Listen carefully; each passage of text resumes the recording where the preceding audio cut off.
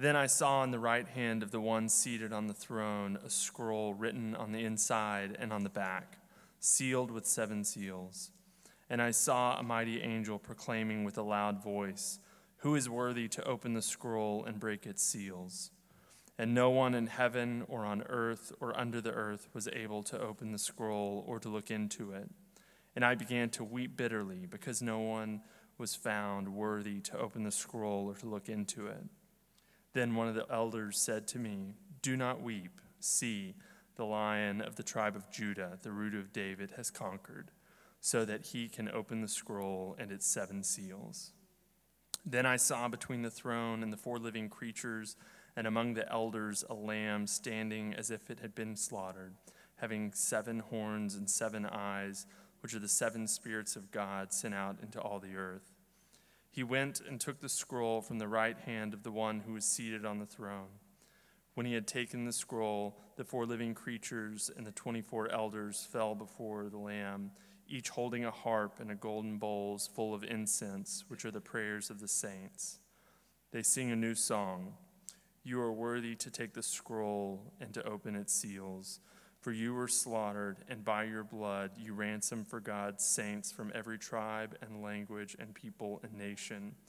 You have made them to be a kingdom of priests serving our God, and they will reign on earth." Then I looked, and I heard the voice of many angels surrounding the throne, and living creatures and the elders. They numbered myriads and thousands of thousands, singing with full voice, "Worthy is the Lamb that was slaughtered, to receive power and wealth and wisdom and might and honor and glory and blessing." Then I heard every creature in heaven and on earth and under the earth and in the sea, and all that is in them, singing, "To the one seated on the throne and to the Lamb be blessing and honor and glory and might forever and ever." And the 4 living creatures said, "Amen." And the elders fell down and worshipped.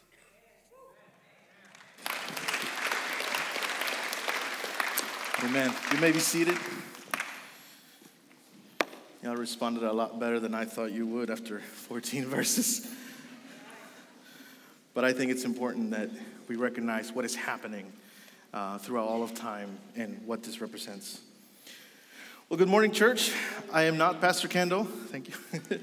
As you can tell, and while the camera guys are fixing the height over there, I wanted to tell you, Pastor Kendall says hello. He said, "Please tell the church that I missed them, that I wish I was there with them." Our pastor has the privilege today to share with NAC Bible. It is their 30th anniversary, and what a privilege that he gets to share with the saints there. So be sure to be praying for him, as he's probably already done over there. We're not sure, but it is such a blessing. So today, it's my turn. Here we go. Turn your Bibles to the book of Matthew, chapter 28, and we're going to be starting on verse 16. Now, if you've been following along with the calendar, what we've been doing here in Christianity, and the order of events in Scripture, you might have noticed that we have been going through the last days of Jesus Christ on earth. We looked on Palm Sunday at the triumphal entry, and how the people responded to God, to Jesus as he entered in the triumphal entry. Good Friday service, we focused on the cross, and we saw what that meant. What was that like for us? What does that mean, that the atonement of Jesus and his blood paying for our sins? And last Sunday, we looked at the resurrection. And Pastor Kendall, he taught on what it means that we have been crucified with Christ. That it is no longer our old self that lives, but Christ in us. We are a new creation. And I don't think I have to explain that to you. We saw it this morning as we witnessed baptism. We see these people declare Christ as their Lord. We declare Christ as our Lord. Have you ever wondered why we use that language of Lord? Why is it that we use that language? It may seem kind of obvious, but Christ is our Savior King, and so when we give our whole lives, it's part of our vision, so I'm putting it in there. Make sure you tell Pastor Kendall about that. We are giving the whole of our lives to Christ, and that's why we call him Lord. So how wonderful that we're seeing God at work, that we're seeing these baptisms and people giving their life completely, surrender completely to Christ.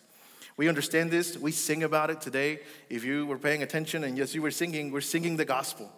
And we sing often about the sacrifice that Jesus paid in the cross for the sin of the world, for your sin, for my sin. But without the resurrection, we would have no hope. The work of Christ would be incomplete. Without the resurrection, Jesus claiming himself as a Messiah would have been a lie. Many have come and gone, but only Christ left the tomb empty. And it's still empty. He's not there. And Christ was the only one worthy to open the scroll, as we read in Revelation 5. So I imagine, I tried to at least imagine the thoughts that ran through the minds of the disciples. They're probably confused, some finding hope, and some just with disbelief as they hear accounts of Christ's resurrection, as they hear from the women as they come and tell them that Jesus said, you need to go and meet with him in Galilee. So I wonder what that was like, what it was like for them to be with no hope, and then perhaps this was the Christ. Perhaps this is the Messiah. So I want to look at Matthew 28, verse 16, and let's see what happens here. It says, verse 16, now the disciples went to Galilee, to the mountain to which Jesus had directed them. And when they saw him, they worshipped him, but some doubted. And Jesus came and said to them, all authority in heaven and on earth has been given to me. Go, therefore, and make disciples of all nations, baptizing them in the name of the Father and of the Son and of the Holy Spirit, teaching them to observe all that I have commanded you. And behold, I am with you always to the end of the age. At the end of the age. So this morning, what I want to do is analyze these words that Christ gives to his disciples, and what we call, and I'm sure your Bible says this, the Great Commission. If you are anywhere in the SBC world, this week we call the Great Commission Week. We talk about going to the nations, going on missions, and sharing the gospel. But every Christian is given this task, and every Christian should be familiar with this text, as it is the anchor of missions to all nations in the spread of the gospel. And it is what began the spread of the gospel in the first century through the disciples of Christ. And I can't help but continue to wonder what the disciples were feeling as they wait to hear what Jesus says. They come up to this mountain. They've spent 3 years of their lives with him. He taught them. He spent time with them. He shared a lot of his wisdom and what the Father was revealing through him. And now here they come. They thought they lost all hope, but now here he is. What does he have to say to us? And Jesus shares with them this statement that we just read. Now what I've done is I've tried to analyze it in 3 parts. What I call first the declaration, or I'm calling it the king's crowning. The command, which I call the king's decree, and the assurance or the promise, which I'm calling the king's seal. So let's dive in. He begins, Jesus says to them, all authority in heaven and on earth has been given to me. All authority. Not just some authority, not just everything the light touches. And some of you Lion King fans, I'm hoping you got that. If not, I'm worried about you. But everything has been given to Christ. Even Daniel foresaw this in a vision of the Son of Man. He said in Daniel 7, verse 13, I saw in the night visions, and behold, with the clouds of heaven there came one like the Son of Man, and he came to the Ancient of Days and was presented before him, and to him was given dominion and glory and a kingdom that all peoples, nations, languages should serve him. His dominion is an everlasting dominion which shall not pass away, and his kingdom one that shall not be destroyed. And Daniel's vision, it is now fulfilled. But why is it important that the first thing that Jesus says to his disciples is this statement, this declaration of his authority? Well, quite simply because his authority is the basis for everything else that comes after. His authority is the basis for everything that we do. And he's not only Lord of us individually, but everything that exists. Philippians 2:9 says, therefore God has highly exalted him and bestowed on him the name that is above every name, so that at the name of Jesus every knee should bow in heaven and on earth and under the earth, and every tongue confess that Jesus Christ is Lord, to the glory of God the Father. So Jesus is Lord regardless of our thoughts on that. Amen? Not only does he save us personally, but he is Lord and Savior over you and me, and also Savior over all. Let me show you. I hope you brought your Bibles. We're about to do some quick moving. So Matthew, I want you to go to chapter 8, verse 26. Let's see who gets there first. Probably you. Matthew 8, 26. And don't cheat by looking at the screen. 8:26 tells us that Jesus has authority over nature. It says, and he said to them, why are you afraid, O you of little faith? Then he rose and rebuked the winds and the sea, and there was a great calm. And the men marveled, saying, what sort of man is this, that even the winds and sea obey him? He has authority over the seas and over demons. Look at the next verse 28 of the same chapter. And when he came to the other side, to the country of the Gadarenes, 2 demon-possessed men met him coming out of the tombs, so fierce that no one could pass away that way. And behold, they cried out, what have you to do with us, O Son of God? Have you come here to torment us before the time?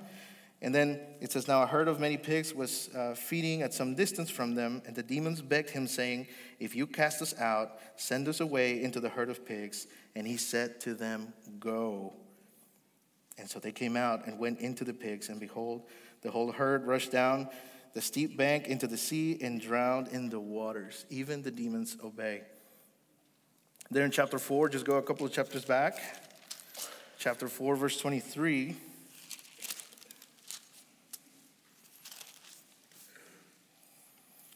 Says, and he went through all Galilee, teaching in their synagogues and proclaiming the gospel of the kingdom and healing every disease and every affliction among the people.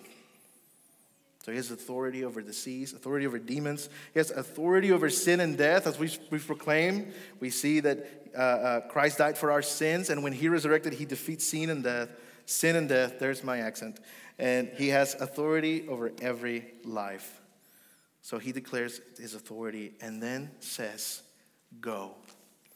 Go, therefore, and make disciples of all nations. He says, because all authority has been given to me, now you need to obey me and hear your king. And if we're honest, that part, go, is something that makes us a little uncomfortable, right? This is where we lose some folks, some out of fear or complacency. But we are called to an active endeavor. We are not to just place our faith in Christ and then sit idly until the Lord returns. We are being sent by our King and make disciples of all nations, not just your family. And now hear me, family discipleship is very important, okay? I had a sweet lady one time come to me, and she said, Brother Caleb, I am so excited. My niece, she has received Christ. She has placed her faith in Christ. We're so excited, and we prayed, and we rejoiced over that. Of course, we're going to rejoice over that. But then she said this. She goes, now we're done. Now I'm done. I don't have to worry anymore. And I thought, no. You're still to work. You got to make disciples, to share the gospel at work, at school, on the sports team that your kids are at. Any area that you go to, you ought to represent Christ. You ought to be willing to go wherever he sends you. And not just make converts, but make disciples. This call is not just for missionaries. It is for every believer in Christ. And if you pay attention to our mission statement, we say this every week. We want to help you discover Jesus right where you are and wherever he sends you. And we absolutely believe this. Believe that he said go and make disciples of all nations, baptizing them in the name of the Father and of the Son and of the Holy Spirit. You've seen this today. And he also says, teaching them to observe all that I have commanded you. So for these people that we've been seeing getting baptized, they're not done. We are to disciple them. We are to help them understand all the commands of Jesus, all the things that he has commanded. And us, Christians, Doesn't matter how long you've been a Christian, you ought to be always being a disciple and learning the things that Jesus has commanded you. So here's a general outline. We are to go, it's an active endeavor, make disciples of all peoples, baptize them, and teach them all that Jesus has commanded. Easy, right? Yeah, some of you are not laughing or anything. It's hard. It's hard. Are we supposed to do this on our own? Not at all. Because Jesus gives us his seal, his king's seal. So Christian, find comfort. He who sends you is not sending you alone. He makes you this promise. He says, and behold, I am with you always to the end of the age. So Jesus has all the authority. He tells us in this authority, go and make disciples. But you are not going alone. I am with you until the end.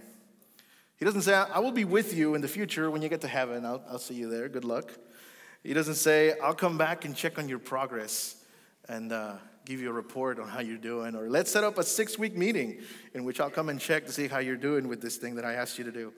He says, I am with you in the present and in every moment. Now, for those who have believed in Jesus and placed their faith in his work on the cross, you have been given the King's seal. What is the King's seal? The Holy Spirit. And who is the Holy Spirit? That's a different sermon. But he is the third person of the Trinity. He is God. John 14, verse 15 says, if you love me, you will keep my commandments, and I will ask the Father, and he will give you another helper to be with you forever, even the Spirit of truth, whom the world cannot receive, because it neither sees him nor knows him. You know him, for he dwells with you, and he will be with you. And then on verse 26, he says, but the helper, the Holy Spirit, whom the Father will send in my name, he will teach you all things and bring to your remembrance all that I have said to you. So we have the King's seal.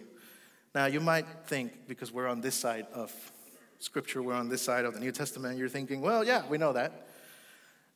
And I think sometimes we miss the point of this. This is a very crucial thing that Israel, as it was becoming a nation and God was teaching them, they didn't fully understand.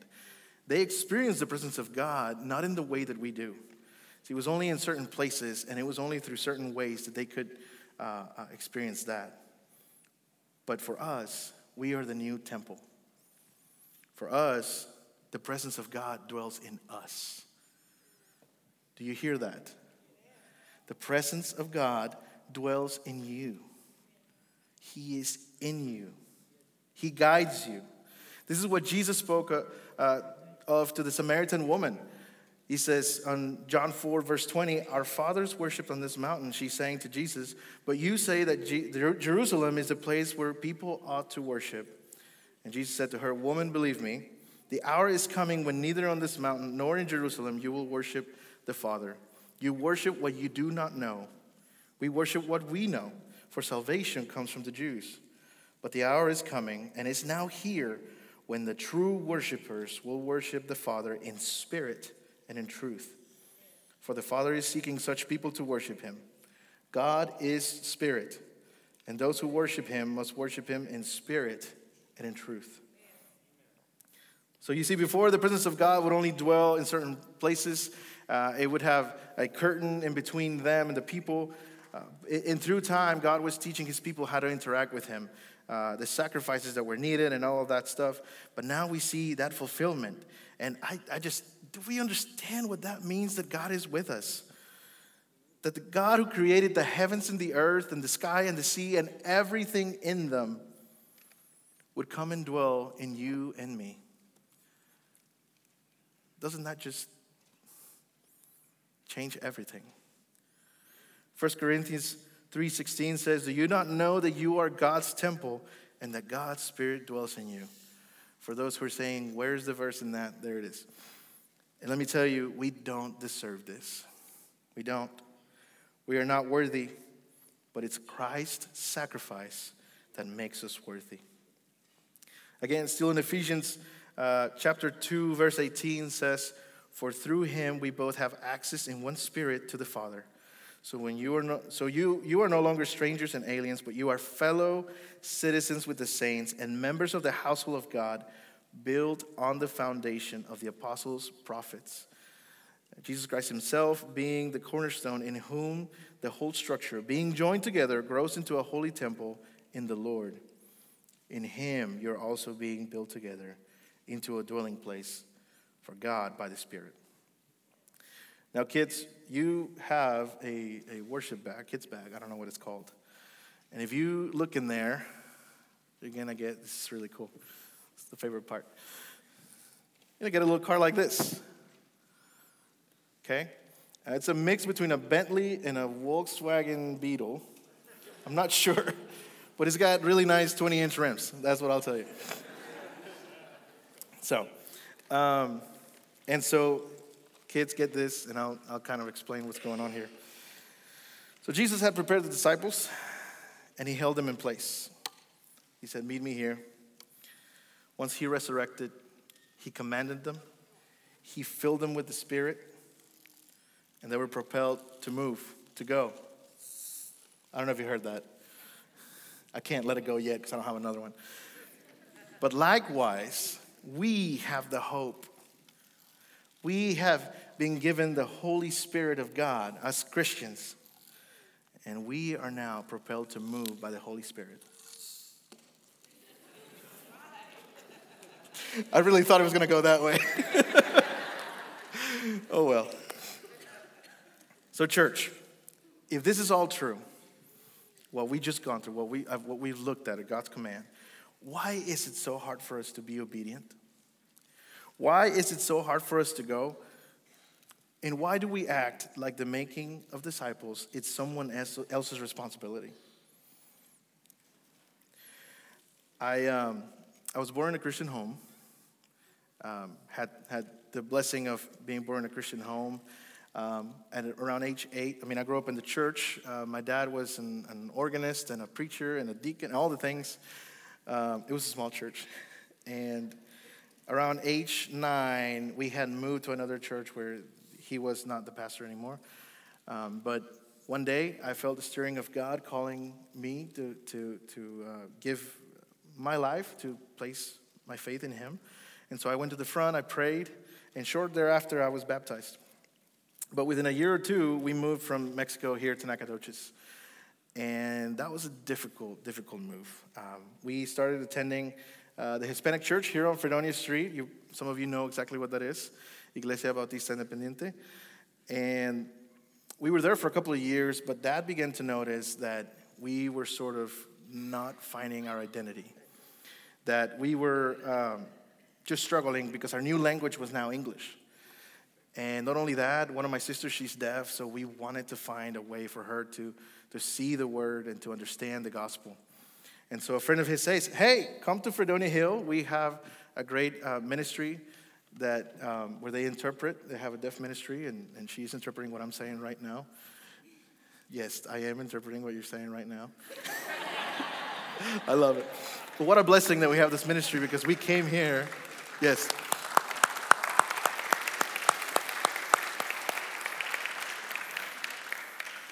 So we came in, and somebody met us in the back. I don't think it was David Cooey. And we wanted to sit in the back, and they brought us all the way to the front. And, well, you know. And so we loved it here. God began to do a great work. Many times he nudged me into ministry, and I just said, no, that's for somebody, holier than me, somebody who's got it all together, somebody who understands it all. And as I was trying to figure out my identity, I was also trying to figure out the language, figure out the culture, and go to college. And I began pursuing a career. And I said, I want to be an engineer, and I want to have lots of money, and so I can buy a Lamborghini, and I can have a huge house with like 20 bedrooms, a pool in the middle. Yeah, I'm just saying that makes me want to throw up. That's a lot to clean. It's also very expensive. Can you imagine property taxes? Anyway. But I had this dream of what the life was supposed to look like, right? And I was after that. I was after the money. I was after the prestige. Anytime I got good grades on my exams or anything like that, I would say, man, I studied and I did really good. Not ever thanking God for the wisdom that he provides. And when I got my first big boy job, I was like, man, that paid off. And it does pay off, but who gives? God. And I started hanging around with some of the crowds that were not really Christians, were not pursuing Christ. And honestly, I wasn't either. I began to just hang out with them, and they couldn't tell me apart from a Christian, from them. To them, I was not really proclaiming Christ either. But here's the problem. I thought I could do no wrong. God is with me. But God continued to nudge. He's faithful. That is true. He did not let me go. He continued to nudge and ask. Now, you might say, and I want to put this in here, Pastor Caleb, there's nothing wrong with wanting a good career, with wanting a good life, with wanting a good job. There is nothing wrong with that. But if it takes priority over your relationship with God, guess what? It's wrong. If God comes second, we're just wrong. Matthew 6:33 says, but seek first the kingdom of God and his righteousness, and all these things will be added to you. And to be honest, I was not seeking the kingdom first. I had been saved. I was saved. Once saved, always saved. And yet, I was not filled with the Spirit. I was not doing the things that God was asking us to do. But just like any kingdom built by man, everything started to crumble. I began to find myself just trying to keep this kingdom alive, and I couldn't. As much as I tried, I could not. I began to fall into deep, deep sadness that I could not explain, to the point where it made no sense that my family was in the next room enjoying a meal, laughing, and I was in my room just completely and utterly destroyed. And I even began to have thoughts of, why am I even here? And so I turned to God and I said, I'm done. I said, I'm done trying to do this on my own. I've been doing this for years, and obviously it's not working, so I surrender to you, Lord. Now, I was saved. Don't forget that. And I went to church regularly, and many times I was going through the motions, but I wasn't truly living for God. I wasn't filled with the Spirit or aiming to live my life in a way that pleased God. But once I began to seek the kingdom of God first, the other pieces began to be added. I quit my job, started the Armor Bearer program here. Yes, I am a byproduct of the Armor Bearer program. Shout out to the Armor Bearer program. And I didn't have a job. So I went from having a big boy job to nothing, but God provided a job. I remember I started dating my now wife. See, he provided the pretty girl. And I remember just being amazed because I wasn't making a whole lot of money, but somehow she made me do a budget, y'all. And it was a zero-based budget. Some of you know what that is. Everything has a purpose. But at the end, I always had money left. And she would say, I don't understand that. You should be in the negative $40, and you have 40 in your pocket. I don't know. I don't know how else to explain that. But God provided in every single way. And I answered his call to ministry, and so here I am today. And throughout all these years, the Lord has helped me to understand that the issue why so many of us Christians sometimes grow complacent, inactive, perhaps even at times fearful, is really an issue of worship. And when I say worship, I don't mean the songs. I mean our connection to God, our one-on-one connection to God. In base terms, worship is the response of the creation to its creator. And in our case, in our biblical sense, is a response to God for who he is and who he has revealed himself to be. So if God is love, we ought to love. If God is good, we must be good. If God is for the nations, so should we be for the nations.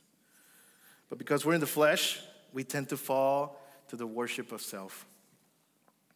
When we worship ourselves, we want to be comfortable. We want to seek after things that make us happy, regardless of how anyone else feels. We try to do things that we don't try to do the things that God asks us to do, and we don't place a high level of importance in our walk with Christ, our personal walk with Christ. Now you might say, Brother Caleb, I don't worship myself. What are you talking about? I'm here every Sunday. I serve, I give. But let me tell you, we all worship something if it's not God. We're going to worship something. So it better be God, right? And the thing is, Satan has set up the world so that you will want to worship yourself. I mean, just look around. I'm going to say these phrases and you tell me if you've heard it before. If it feels good, it must be right. Do whatever makes you happy. Always look out for number one. And who's usually number one? See, this is the reason that Adam and Eve sinned, is because they did not believe the words of God and sought to be like God. Anything that removes our eyes from being fixed on Christ is an idol. And that is why it's hard for us to go. That is why it's hard for us to obey. So long as we are in this life, we will fight between spirit and flesh. And this is why Paul reminds us to be filled with the Spirit. It is only by complete surrender that we will be led by the Holy Spirit and do as our Lord commands. So it doesn't matter how young you are in the faith or how old you are in the faith. If you have breath in your lungs, God has a task for you. And the work should continue until Christ returns or he calls us home. Amen. Church, we are plan A. You and me, we are plan A. We're plan A. God in his infinite wisdom says, you are the plan. We are it. We are the ones who ought to spread the gospel. We are the ones who ought to declare the good news of he who has sent us. I feel like sometimes we have a hard time remembering our fears, and we say, well, the disciples were with Jesus, and, you know, they were with Jesus. They have extra power. We look at them as superhumans, but they're not. They're men like you and me. On John verse 20, Thomas answers him when he sees Jesus after he's been resurrected, my Lord and my God. And Jesus says to him, have you believed because you've seen me? Blessed are those who have not seen and yet have believed. We must seek God for help. As the band comes up, I just want to, if you're here today, if this is your first time here or you've been coming and you've never heard the gospel, you never heard the good news of Christ, I want to share that real quick. You see, God created the heavens and the earth. He created it all good. Created man and woman. He created them good. But sin came in the world and corrupted everything. And caused a separation, a void between God and man. That close relationship was no longer close. But God still was there for his people. He was still faithful. Taught his people how to offer sacrifices for their sins. But this was always a temporary thing. Until one day, Jesus, born of a virgin, came to live a sinless life. Those he came to save rejected him. He was nailed to a cross and died for all of our sin. But 3 days later, he resurrected, defeating death, and ascended to the right hand of the Father and reigns forever. He was found worthy. And if you believe in his name and you place your faith in his sacrifice, you too will be saved. Romans 5 verse 6 says, for while we were still weak, at the right time, Christ died for the ungodly. For one will scarcely die for a righteous person, though perhaps for a good person one would dare even to die. But God shows his love for us in that while we were still sinners, Christ died for us. Since, therefore, we have now been justified by his blood, much more shall we be saved by him from the wrath of God. For if while we were enemies, we were reconciled to God by the death of his Son, much more, now that we are reconciled, shall we be saved by his life. Will you believe that today? I'm going to ask prayer partners to get to their places. And I believe Nathan is going to be in the balcony for our balcony folks. Christian, brother, sister, I don't know where this hit you today. We'll let the Spirit deal with each one of us accordingly. But you might be wondering what to do now. Perhaps you feel convicted, don't know where to start. Perhaps you're here today just wondering what is the next step. The best place to start is prayer. Now, as we have begun to do, we have our prayer partners in the back that are more than happy to pray with you, but also we want you to pray amongst each other. We want you to pray for the people that you're discipling, that you're walking life with. It is a great thing to see the people of God praying for each other. So why don't we stand and we'll begin to pray.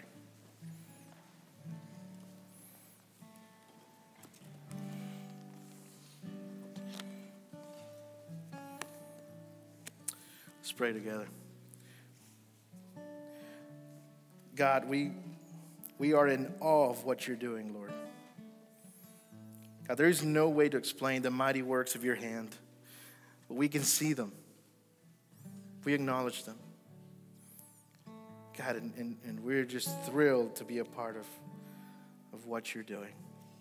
God, we recognize that sometimes we fail. Sometimes we don't obey. But God, you continue to be rich in mercy. And you call us to be obedient. You call us to go. And I pray that we would do that. That we would obey as you are our King. As you are worthy. And even better than that, you are with us. You're with us every step and every thought. I pray that if anyone here has never heard of your grace, that they would, Lord, be listening. May your Holy Spirit dwell in us accordingly. We thank you, Lord. In Jesus' name, amen.